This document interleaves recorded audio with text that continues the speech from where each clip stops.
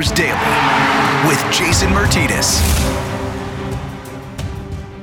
And welcome to a day after and game day edition of Flyers Daily with Jason Martinez. It is presented by Penn Medicine, the official health system of the Philadelphia Flyers and Wells Fargo Center. Chris Therien, former Flyer defenseman and analyst, is going to join us momentarily to break down Game 3 and preview tonight's Game number 4. And what an important hockey game the Flyers will be playing tonight. After losing Game 3 in the fashion that they did, more on that in a moment, Game 4 now becomes paramount. The team that wins Game 3 to go up 2-1 in the Stanley Cup playoffs, traditionally in the history of the game, goes on to win that series 67.1% of the time. That's advantage, obviously, to the team that won Game 2 or Game 3 and is up 2-1. It's not as pronounced as maybe I thought it would be, but the team that wins and goes up 3-1, so in other words, if the Islanders were to win coming up tonight when the Flyers take on the Islanders in Game 4 at 8 o'clock, if they go up 3-1, that team closes out the series and wins it 89.5% of the time. So pretty much 9 out of 10 times that team will go on to victory in the series. That's what's on the line tonight. The Flyers have an opportunity to tie this series up at 2, make it a best of 3, and find a way to develop some more consistency, and find a way to develop, obviously, more goal scoring, and find a way to find the vulnerability in this Islanders team that they have found for short periods of time, but not been able to sustain in this series. Despite the fact that they have the win in Game 2, they take the 3-0 lead in Game 2, only to have it squandered away with 2:09 left in the third period of that game. Ultimately, it ends up going to overtime, and they get an overtime win. They earned the win. They blew a 3-goal lead, but they were able to compartmentalize that, put it in the rearview mirror, go to overtime, and get the win and even the series. Now, in Game number 3 last night, the Flyers come out in the first period, and frankly, it was one of the better first periods they've had in the entire playoffs since going to the bubble.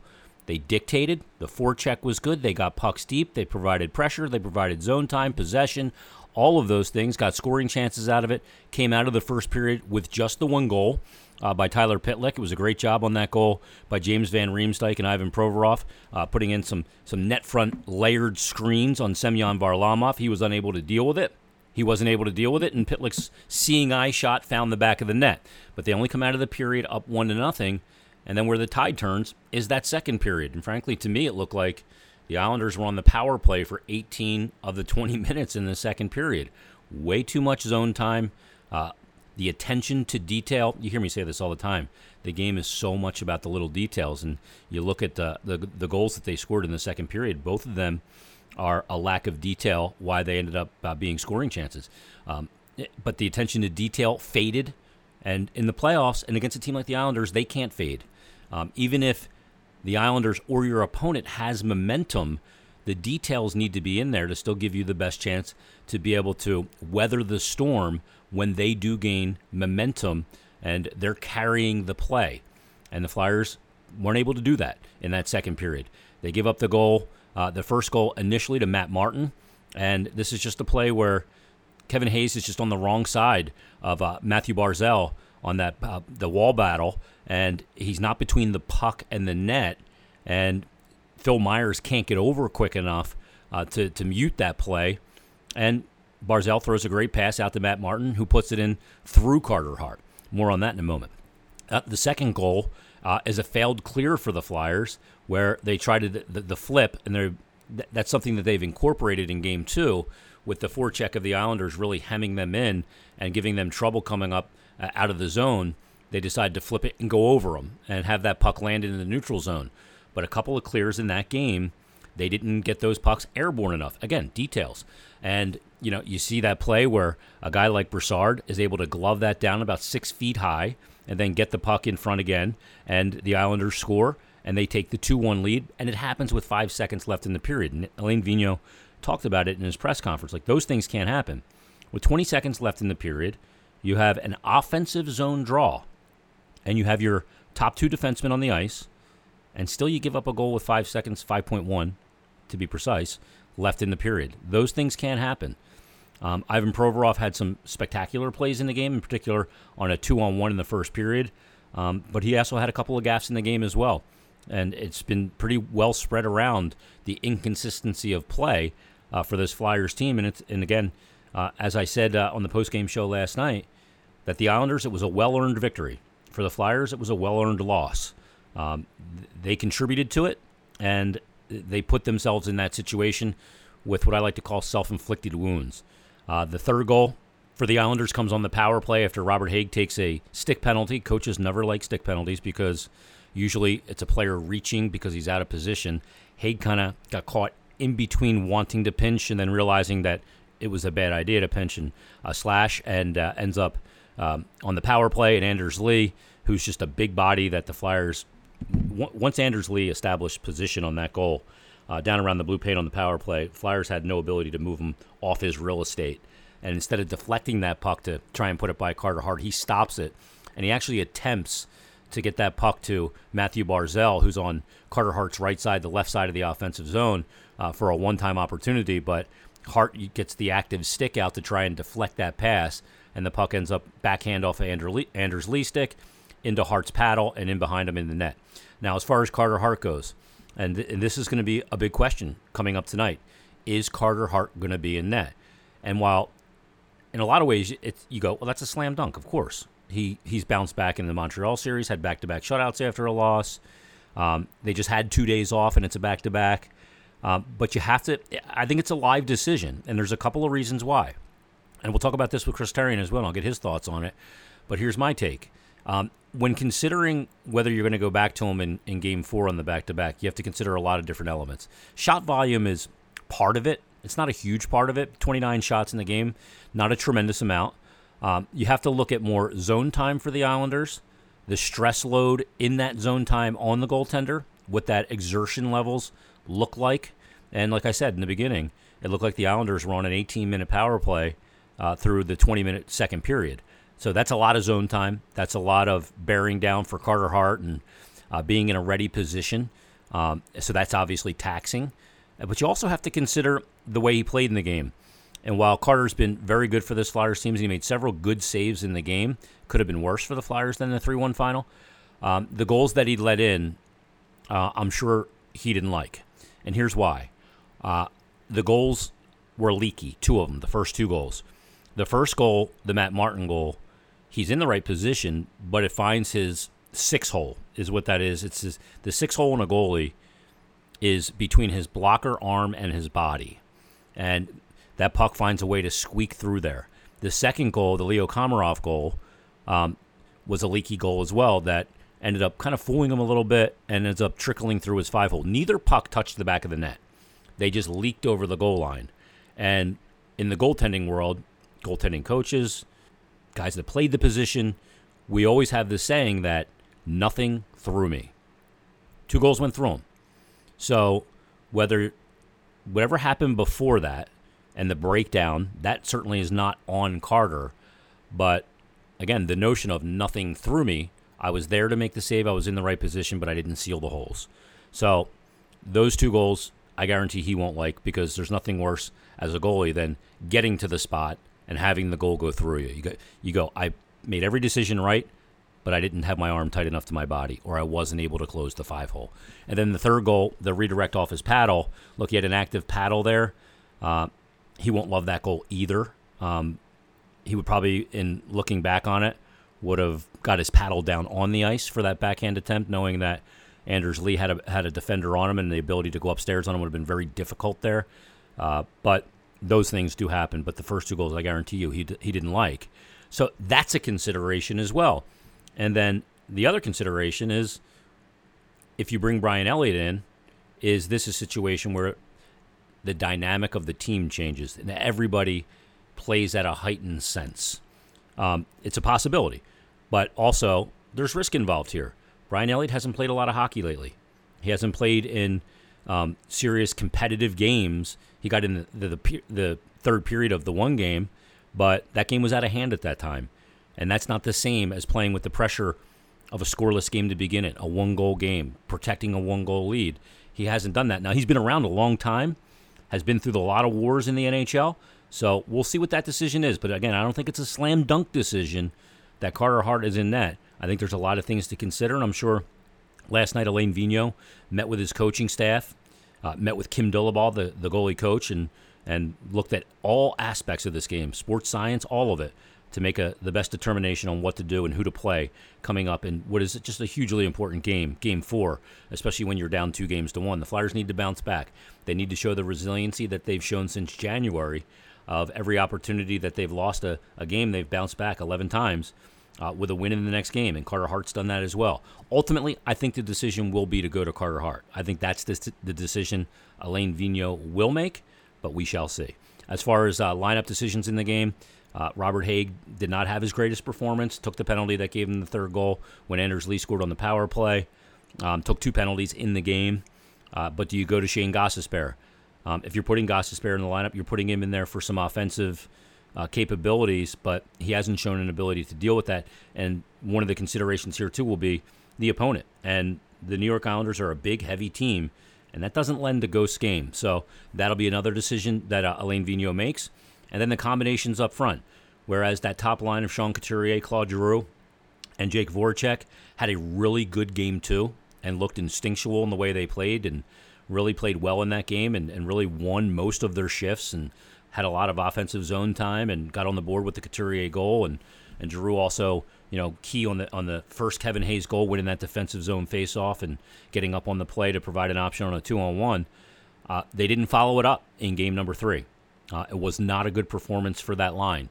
It was not a good performance for the Kevin Hayes, Travis Konecny, Joel Farabee line. And while your third line was your best line with Scott Laughton back in the lineup with James Van Riemsdyk and Tyler Pitlick, and they accounted for the only goal, I think Alain Vigneault's probably going to consider some combination changes with his top 6 forwards. I've been beating the drum to put Travis Konecny back with Couturier and Giroux and see if they can recapture some of the chemistry they've had in the past as a line. All 3 of those players are struggling considerably. Maybe that's something that Alain Vigneault does. We shall see. We'll see how he attacks that game or if he brings a different forward in. Michael Raffl did not play. I tend to think if Michael Raffl didn't play in Game 3, that was likely because of injury, not because of performance, and not because of a situation where he didn't like his game. Alain Vigneault doesn't like making changes to his lineup coming off a win. And they were coming off a win, and Michael Raffl was out. I know he's very fond of the game that Michael Raffl plays, the PK ability he has, the big body against a big body team in the Islanders. So perhaps he exacerbated the injury he had prior or obtained a new one. I tend to doubt that he was a healthy scratch in that hockey game. That's just my opinion on the matter, but nonetheless. Also coming up, we're going to get to Twitter questions, and there's a ton coming in, and I'm going to get to as many as I can. But let's get to my conversation right now with former Flyer defenseman Chris Therien. Had a chance to catch up with him after the game, and here's what he had to say. Joining us right now to break down Game 3, a 3-1 loss in Game 3, is former Flyer defenseman and current analyst Chris Therien. Bundy, that was hard to watch after the first period, wasn't it? It was, and it's funny, Jace. I didn't yell on the post-game show tonight, but I sure feel like doing it now. It's really funny because they had a perfect start. They had the Islanders sitting back. They had them, chasing the puck, winning puck battles, puck races, and then the best part is you get a goal that is featured by Pitlick, Tyler Pitlick, and that line, JVR and Laughton ended up being juggernauts in this game, and you get a 1-0 lead. And then the Islanders then go on a 15-1 shot advantage immediately after scoring the goal. That's unacceptable, and that'll make your coach go crazy real quick because that's not X's and O's. That's nothing to do with the analytics or goal scoring. That is just strict meat and potatoes, getting back down to business and getting it done, and they didn't do it tonight. The Islanders, for whatever reason, got a wake-up call, and boy, did they wake up. Boy, they probably got, I think Trotz made a tour of the door off the room in between the first and the second. They were lucky to only be down 1 considering that performance. But, Bundy, that's the thing that's frustrating is this team has had slow starts. They finally cured that ill, but then they followed up with a second period that looked like they were on the PK for pretty much 18 of the 20 minutes. I mean, it failed clears, leading to goals, and guys on the wrong side of the puck. These are details that should not be missed. Yeah, and no, there's no question about it. And then guys guys not getting in the corner first. That I believe was the first goal that Matt Martin got. I mean, you got guys not sure of their responsibilities. Just go get the puck. You know, it was a frustrating. Listen, even in broadcasting, I don't play anymore, and you get frustrating nights because you see what goes on out in the ice. But the one issue I thought tonight, Jason, and you just mentioned it, was coming out of the zone tonight. For some reason, the Flyers decided that coming up the strong side would be the way to do it. But I just saw clips and videos in the post-game show where it looked to me like the whole weak side was open to just relieve the pressure, come up the outside. They're making it way harder on themselves than they have to. And then, of course, when you get an Islander team with a lead, I mean, it's not too much different from a 90s, mid-90s, late 90s Devils team that just shuts you down. And they don't have Brodeur backing them up. They got Semyon Varlamov. So the Flyers put themselves in this position tonight, which is a disappointing part. I thought AV said as much tonight in this game. He looked very frustrated. But this was a matter of just pressing forward after the first goal and not feeling satisfied with the start that you had. Yeah, Bundy, you're playing right into the teeth of the forecheck when you do that, and you reverse it. And not only does it help you, obviously, in that play, but it creates an awareness that could happen at any time. And it just seemed like there was a reluctance to do that. I don't understand that. But you look at this game and the way it played out as well. And, once again, coming off of game 2 where the Flyers, get the 3 goals, they hang on, are able to get to overtime and get the win and save that victory to even the series. And, the top players on the team had a lot of jump in that game. The top line with Couturier, Giroux, and Voracek looked to be playing instinctual hockey. The second line and Kevin Hayes was obviously really good in the game with Konechny and Joel Farabee. They had a big say in the outcome of that one. And then tonight, you didn't see it again. It looked like it was 1 step forward, 2 steps back. I don't know who's dealing with injuries. I don't know who's having a hard time in the bubble. I don't know any of those parts of the equation because we've never been through this before. But what I do know is that what's happening on the ice is not acceptable from those players. So the underlying theme, and I was just getting to it, really is, when you look at what's transpired for just about a month now, what exactly has gone on. They had a great round robin, and again, there's no pressure in those games. It was easy to play. They ended up with the number 1 seed. They deserved it. They played great. But when you get yourself into these situations where now you're down in a series or trailing in a game, those errors and those situations wear on you mentally. But the underlying theme has been the lack of production from the top 6 guys, whoever that is, in those games. There's not been enough consistency to score. It's great when you get an addition tonight. And listen, Scotty Laughton's played some really good hockey. We've seen JVR score before. Pitlick is what he is. We know what you're going to get out of him. An honest effort, a guy who can shoot the puck when he gets a chance to, but he's going to work the boards. He's going to make it difficult on the other team. That's great to pick up a line of 3 guys that are able to contribute like that in a depth line situation. But if you can't get continued production from your top 6 guys, then you're going to be an early exit. And they got by it in the first round against Montreal with some great goaltending. The power play wasn't clicking. It's still, it really hasn't since that one game where they clicked against Montreal and made things happen. But if they can't be producers, then this will be a short series because the Islanders are a hungry team physically and on the boards.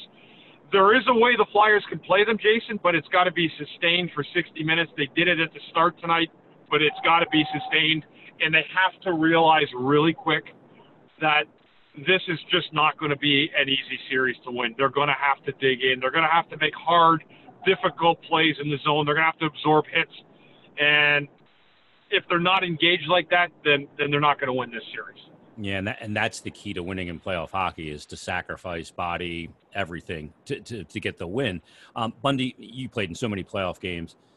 I said after this game on the post-game show, I said that victory was well-earned by the Islanders, and that loss was well-earned by the Flyers.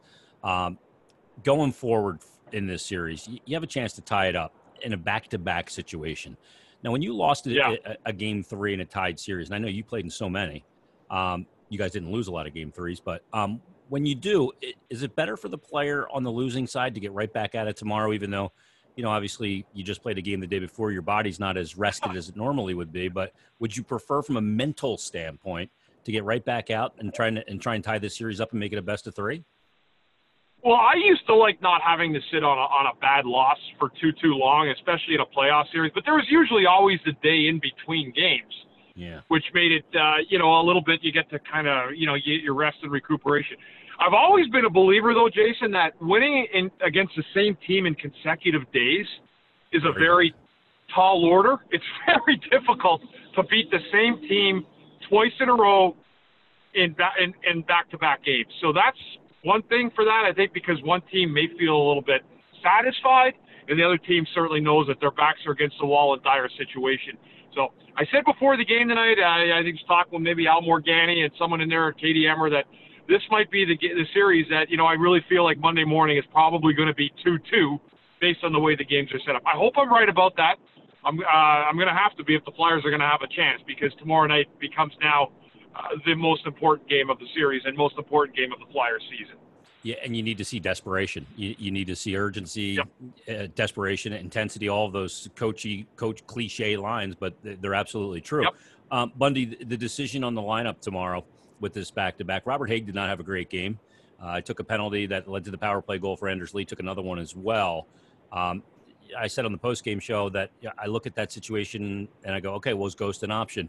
To me, probably still not, because it's just the way the Islanders are built. Is that a consideration for you?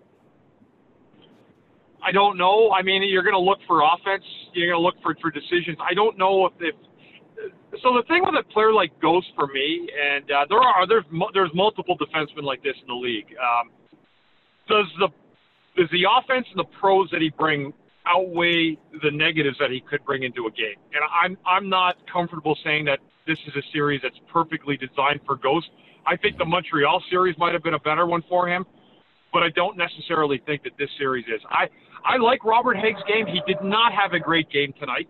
A lot of guys didn't have a great game tonight. I know it's always easier to kind of slap the wrist of the guy who's not the highest paid guy or the most notable featured player every single night, but I stick with Robert Haig, and I look at the fact that, like AV said in the press conference at the end there tonight, I have my two best defensemen on the ice, inside 25 seconds, offensive zone faceoff, and we get scored on.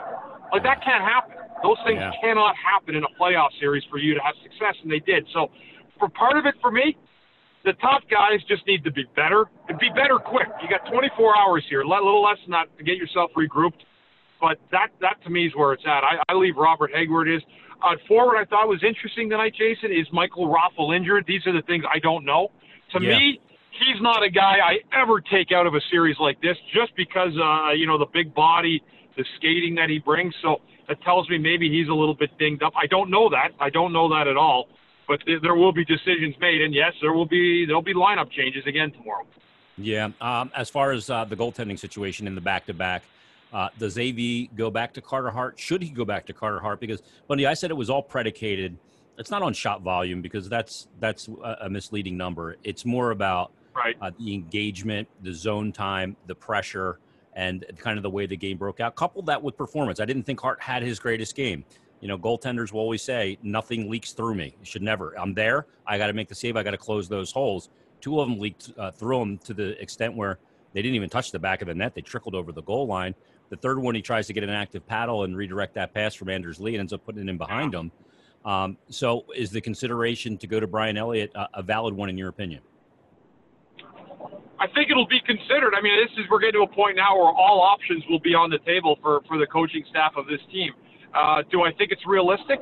I don't know. Again, these are one of these things where coaches will go back, and I know AV will think the same thing. Do I go with him? Do I not? And he'll sleep on it and make a decision in the morning. Personally, I would go back to Carter Hart. I think this is a situation you need to let the kid know that, you're 22 years old. You just had 2 days off. He was tested, but it wasn't a flurry of like 48 shots thrown at him. I think it was 29. Yeah, the shot volume wasn't very high, but the second period was like an 18-minute power play, though, and that engagement will wear you down as a goalie. It was a lot of left to right, right to left, going back and forth in the crease. There's no question about that. So, and you're up on your feet. That's a good question, Jason. I think we'll find out tomorrow. Me personally, right now, just putting on my coaching hat for a moment, I would start Carter again tomorrow, right now. But that may also change in the morning. But that's where I'd go right now with that one. Yeah, I don't think it's a slam dunk decision, but I think I would go back to I him agree. too, knowing that, in that game, what was it, game 2 against Montreal, he bounces back with back-to-back shutouts, and the Yeah, mental fortitude of him is a big reason why I go to it. and the other part that you have to ask if you're the coaches, are the players relying too much on him? Good You know, point. there's has he made so many great stops and given them so many great chances early in games? I mean, Brock Nelson a couple times now in 2 of these 3 games. So sometimes that can happen where a team sits back and says, "Oh, we got a really good goalie," but that's just not going to be good enough. And he's a better goalie than Varlamov, but again, it's a lot of it's a team in front of you, the mistakes you make, and those leaky goals. So I'm with you. I agree that it's not an absolute 110% that he goes. It'll be considered for Elliott, I would think as well, because that may be the fire they need to say, hey, we can't rely on the goaltend we have. We got to go out and work and hope that Brian does a good job as he's done all year, if that's the case. When you played, there's the backup goaltender theory. When the backup goalie's in, everybody raises the level of their game because in a lot of cases, the backup goaltender, and more in particular when you played, was inferior to the starter. Do you believe that to be true? I do. I do think that you put a little bit more into the game on the ice, a little bit more detail, fine print detail. Yeah. A little bit more, and I remember once we had Neil Little play a game, and it was at Carolina. He ended up starting a brawl, which was perfectly fit because that's all the Phantoms did when Billy Barber was coaching there, was pretty much brawl. They were a complete throwback. And Litz got his first game in the NHL, and he was brilliant in the first period. I remember thinking to ourselves, man, we really got to step up for this guy. I want this kid to get a win. We got shellacked, and Litz started a brawl. But again, the thought process was there that, hey, we don't have our main guy. We got a backup. We want to really do a good job for him, make sure we're just a little bit sharper than maybe we are, because he's not used to seeing the ice time that the regular guy does see on a regular basis. Yeah, I've always, wondered what the players thought of that theory and, just the little details and stuff like that. And, I mean, in all your years playing, you had some mutts for backups, too. Yeah, there were some cutie pies. I mean, I love them all, though, Jace. They were great people. But you know what I will say? We'd had a couple. But anyway, I mean, it was but that's the way it goes, I mean, and that's it's just difficult. You don't want to get into a situation where you're not you should compete all the same. And you have to remember, too, I would think like that because I was a defensive defenseman. So I was always glued to the goalie. I will tell you, there's 6 forwards in every team that doesn't really care what goes on in the zone.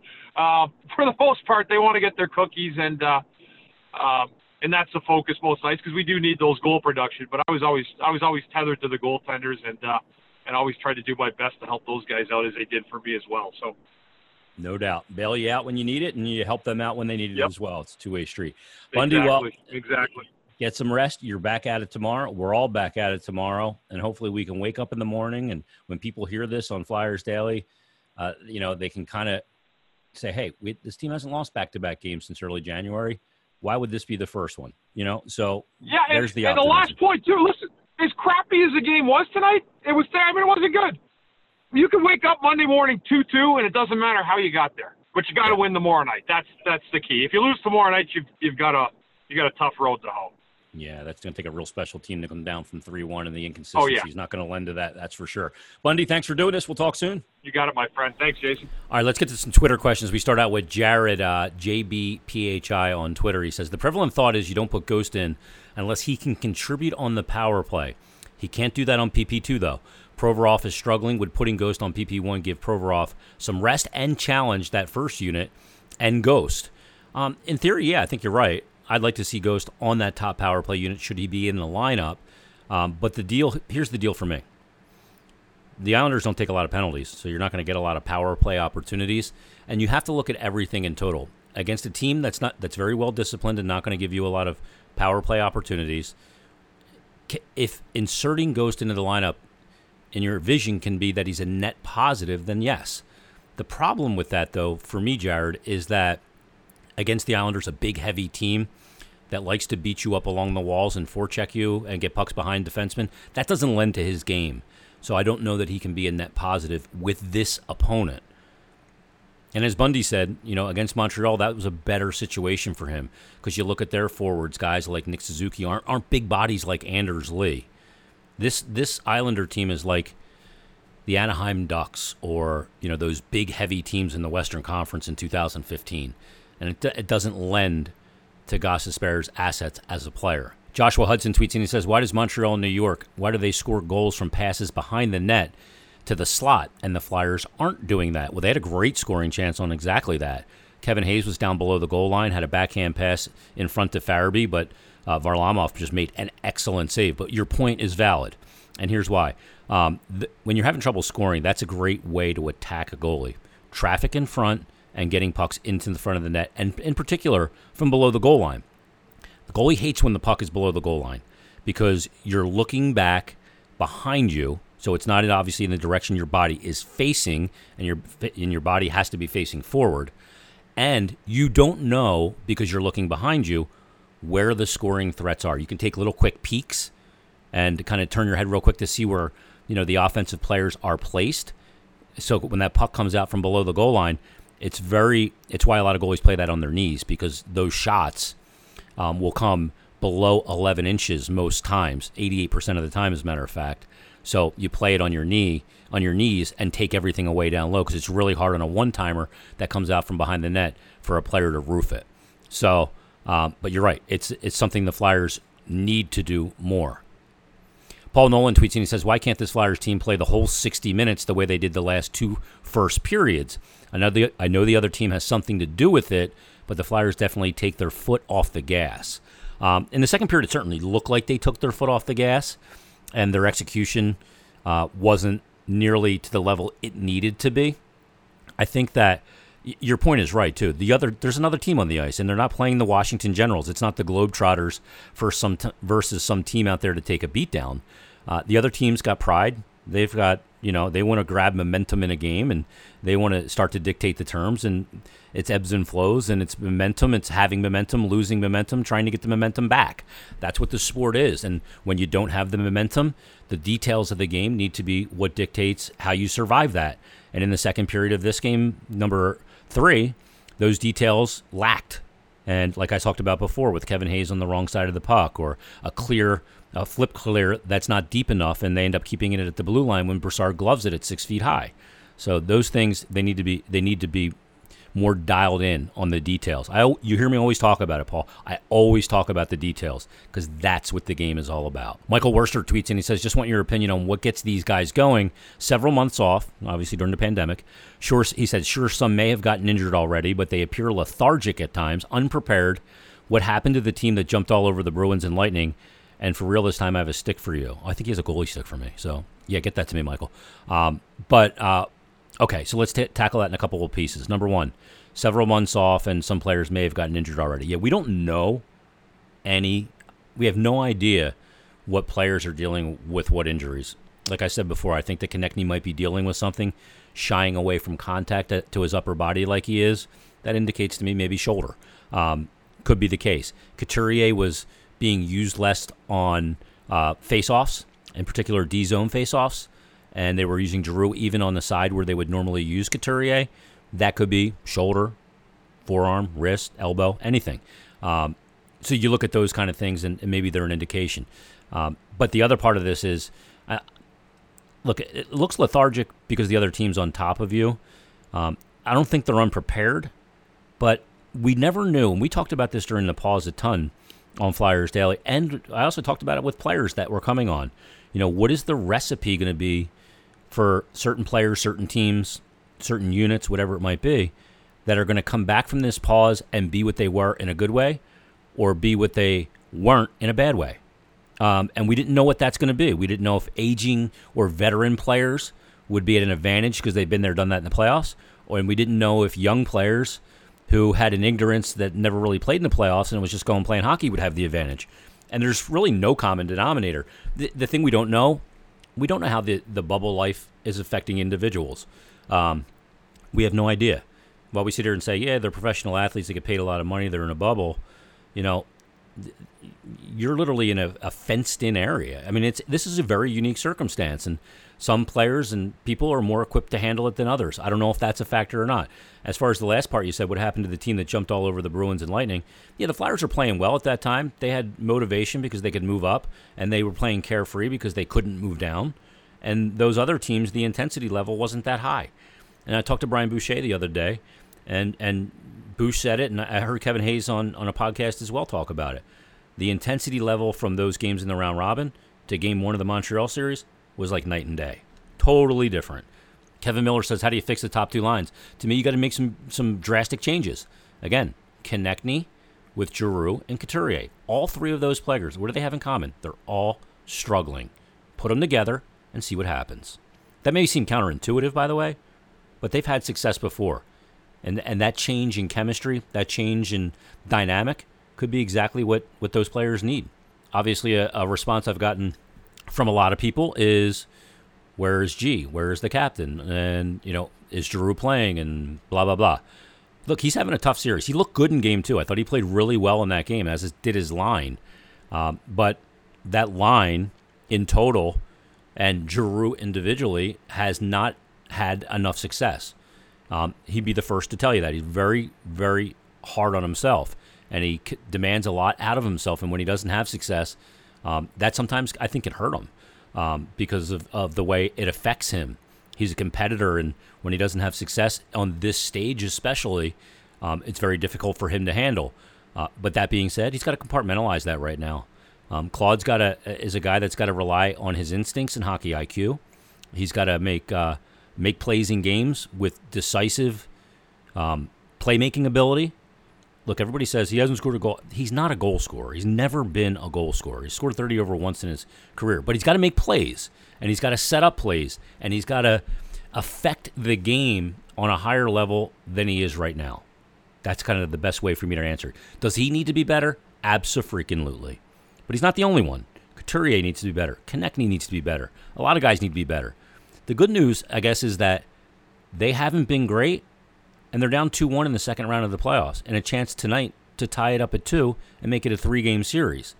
So maybe that's some good news for those that want to take it that way. I get the sense that a lot of people, and look, I've been a Giroux defender for a long time. He's been a great player for this team, and the numbers that he has are not a mistake. And I know people want to roll out, he's got 3 goals in 30 playoff games. If you're really being honest and you really know the dynamics of this sport, you know that from 2012 until this year, there was no other options offensively. It's easy to shut one line down in the NHL. But look, I think there's an annoying nature to this right now when it comes to Giroux. I want him to perform. You want him to perform. But I think there's way too many people, and I don't know what it is about fans in Philadelphia that do this sometimes, that seem to take glee in the fact that he's not having a good series, and in their eyes he's failing. I'll never understand it. I don't know why you'd rather be right that a guy's cooked, or that you want him to be cooked because that's your narrative, to the detriment of your team. To me, that is asinine behavior. You can call a guy out and hold him accountable for his lack of production, absolutely. But there's way too many people that take glee in it, and I find that pathetic. Chris Lamanna tweets in and says, on that note, would you consider sitting one of the top 6, TK or Giroux? For who? I mean, you don't take those guys out of your lineup. Even if they're struggling, you don't take those 2 players out of your lineup unless they're injured, and that's the reason why they're struggling, because they can't perform up to their highest level. Look, those guys got you there. Giroux is their best scorer from early January until the pause. His game is not rounded into form. Travis Konechny was their highest scorer in the regular season. He hasn't either. This is a very unique circumstance. But as far as making them a healthy scratch, I don't agree with that. Drew Mack says, should the Flyers play Elliott tomorrow? I kind of addressed that earlier. I think it's a live option. I ultimately think that Alain Vigneault will end up going with Carter Hart in the game, but we shall see. At Political Gritty on Twitter tweets in and he says, at this point, are Coots and G in their own heads? Well, that's a great question, and I think that there's an element of truth to that.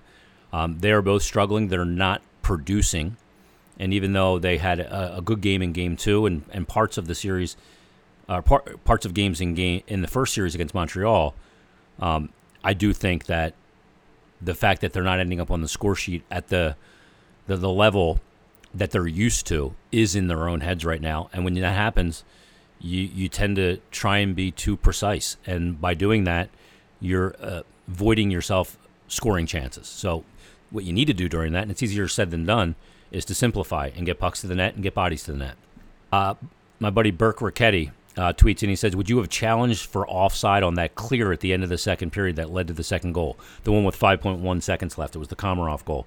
I would not have. I didn't see anything to indicate beyond, that was conclusive that puck was out of the zone. The thing that made that one really difficult is that the puck was 6 feet in the air. When the puck's on the ice, it's a lot easier to make that call because you have the contrast of the blue line and the white ice to know where the puck is. At 6 feet in the air, you just don't know exactly how that camera is lined up, and I just don't see how they'd be able to overturn it. So, no, I wouldn't have done that in that spot. I would have given my team the riot act for having an offensive zone draw with 20 seconds left in the period and giving up a goal with 5 seconds left in the period, but I would not have challenged it. Chris Curley tweets in and he says, I feel like the Flyers are getting outplayed by a less talented team who depends on their opponent's mistakes to win. Do you think the Flyers can win this series by simply cleaning up the sloppy play, or do they need bigger strategic changes? I think they need strategic changes right now because it's been far too inconsistent. I don't know on paper who's more talented than the other team or who's deeper. The Islanders have a really good fourth line with that Matt Martin line and Clutterbuck, and they have some good players, and they have some game breakers in Barzal and Beauvillier. Anders Lee's a big player and talented, and Josh Bailey. I mean, they have some good players. So I don't know. I'm not going to really decide who's more talented, but the Flyers, I think they do need to clean up their sloppy play and the details, like I talked about, and I think they do need some strategic changes and combination and line changes to change the dynamic of what's going on. At Mick Jameson 1 tweets and he says, no question, but we're done. Be it 5 games or 6 games, we're done. Oh well. See, dude, I don't understand that. I know it's right after the game and you're angry. The team hasn't lost back-to-back games. They have an opportunity tonight to win a hockey game and tie the series at 2 and make it a best of 3. Stop with the Negadelphia defeatist attitude. The team has won 11 straight times coming off a loss. But automatically you assume they're going to lose that game in a back-to-back? And you heard Bundy talk about it. He played in the league for a long time, Chris Therien, and he said it is really difficult to beat the same team on back-to-back days in the NHL. I don't think that the Islanders are that head and shoulders greater than the Flyers that they can just go out and it's a foregone conclusion they're going to beat them 2 straight like it's a varsity versus a JV. At Jim Ike HW on Twitter says, this is a great question. He says, how is it the Flyers have players like Voracek, JVR, Hayes, Couturier, and Grant, but have absolutely no net front presence whatsoever? They do have it. They had it on the goal. James Van Riemsdyk was a part of that layered screen along with Provorov, who rotated down. And that's how they scored the goal because Varlamov never saw it. But they do need more of that. More of that. I talked about it during the Montreal series a ton, and they need more of that. At BeatJStag83 says, do you expect major changes in the offseason? Like, are they going to try their best to unload Jake, Giroux, and JVR? Like, dude, why are we talking about the offseason? They're down 2-1 in a series with a chance to tie the series at 2 tonight. Yeah, I know Jake's been really good in the playoffs, by the way. Giroux has obviously struggled in the return to play, as has JVR. But I'm not in the mood to talk about the offseason when they're down 2-1 in the second round of the playoffs. This is what I mean. Oh, all right, last question comes from Simon Ali. He says, do you think Giroux and Couturier are feeling the stress of being in the bubble since they both have young children? He said, I can't blame them if that's the case. Got to understand the human element of what they're going through. Van Riemsdyk, too, just had a kid as well during the pause, late in the pause as well. So he's into that equation as well. I don't know, and I can't speak for those 3 players on how life has been in the bubble. Claude's son, Gavin, had his first birthday just the other day on Thursday. Happy first birthday to Gavin. But I don't know, and I don't think it would be fair for me to comment on that without having spoken to them about it. And I think it would be unfair to clump them all together that they're suffering from the same thing. We just don't know. Could it be part of the equation? I would imagine it could. And I know it's easy for us to, I mean, the way we look at athletes, to just say, you're getting paid a ton of money to go out there and do that job. But look, hockey players plan to have their kids in the summertime so that they're off when they have the kids. And that didn't work out this way this year, and they returned to play, and that obviously is part of the equation. You don't know how it affects an individual. You have no idea. And I think it's really kind of ignorant of people to not at least consider that could have an effect on the way guys are performing. Because when you're playing at an elite level in a league with the best players in the world in the playoffs, if your head's not 100% dialed in, your play can be affected even the tiniest of a little bit, and that can be the difference. I think it's why Tuukka Rask left the bubble, because he knew he was having a hard time with it, and he wouldn't be able to give his team what he needed to give his team. Thought he'd be a detriment because he wasn't into it mentally. That's why Tuukka Rask left. But I don't know if that's the case with Giroux, Couturier, or James Van Riemsdyk or other players on the Flyers or around the league. I have no idea. So I can't say for any kind of certainty, but I think it's a good question by you, because it is a consideration that it could be affecting players in some way, shape, or form. All right, that's going to put a wrap on this episode of Flyers Daily. Game tonight at 8 o'clock. And again, it's an opportunity for the Flyers to even the series at 2. It's not season over. The season didn't end last night. So let's get pumped up today. Game 4 tonight. If the Flyers can tie that series at 2, it's a best of 3. They got to be able to do that. And like Bundy said, beating a team 2 days in a row, very difficult in the Stanley Cup playoffs and in the National Hockey League. Flyers Daily presented by Penn Medicine, the official health system of the Philadelphia Flyers and Wells Fargo Center. Supporting our Flyers, Penn Orthopedics creates the ideal care plan with treatment options fueled by our own world-renowned research, doing what once seemed impossible so you can too. Another reason why your life is worth Penn Medicine. Learn more at pennmedicine.org/ortho and give them a follow on Twitter at Penn Medicine. We'll talk to you on tomorrow's episode after Game 4. Will we be tied at 2, or will the Flyers be on the brink, down 3-1? We're hoping for the former as opposed to the latter. Have a great day, everybody. Enjoy the game tonight, and we'll talk to you on tomorrow's Flyers Daily.